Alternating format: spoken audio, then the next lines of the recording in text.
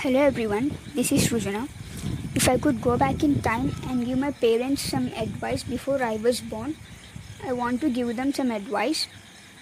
I want to tell them to consider my choices and also to be free with me. Being parents, they want us to achieve their dreams as they were not able to achieve due to their reasons, so that they force us to follow their dreams and go in their way. But as a growing child, I also want to achieve some dreams, but they won't consider that.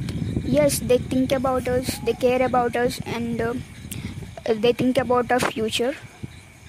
Now I'm here in some college pursuing some course that I have no interest on, but this is not my choice, it's my parents' choice. I wanted to go to another field, but now I'm here like this. Oh, yes, I'm happy with what I'm doing right now, but I will never be satisfied with my life for not making my dream come true.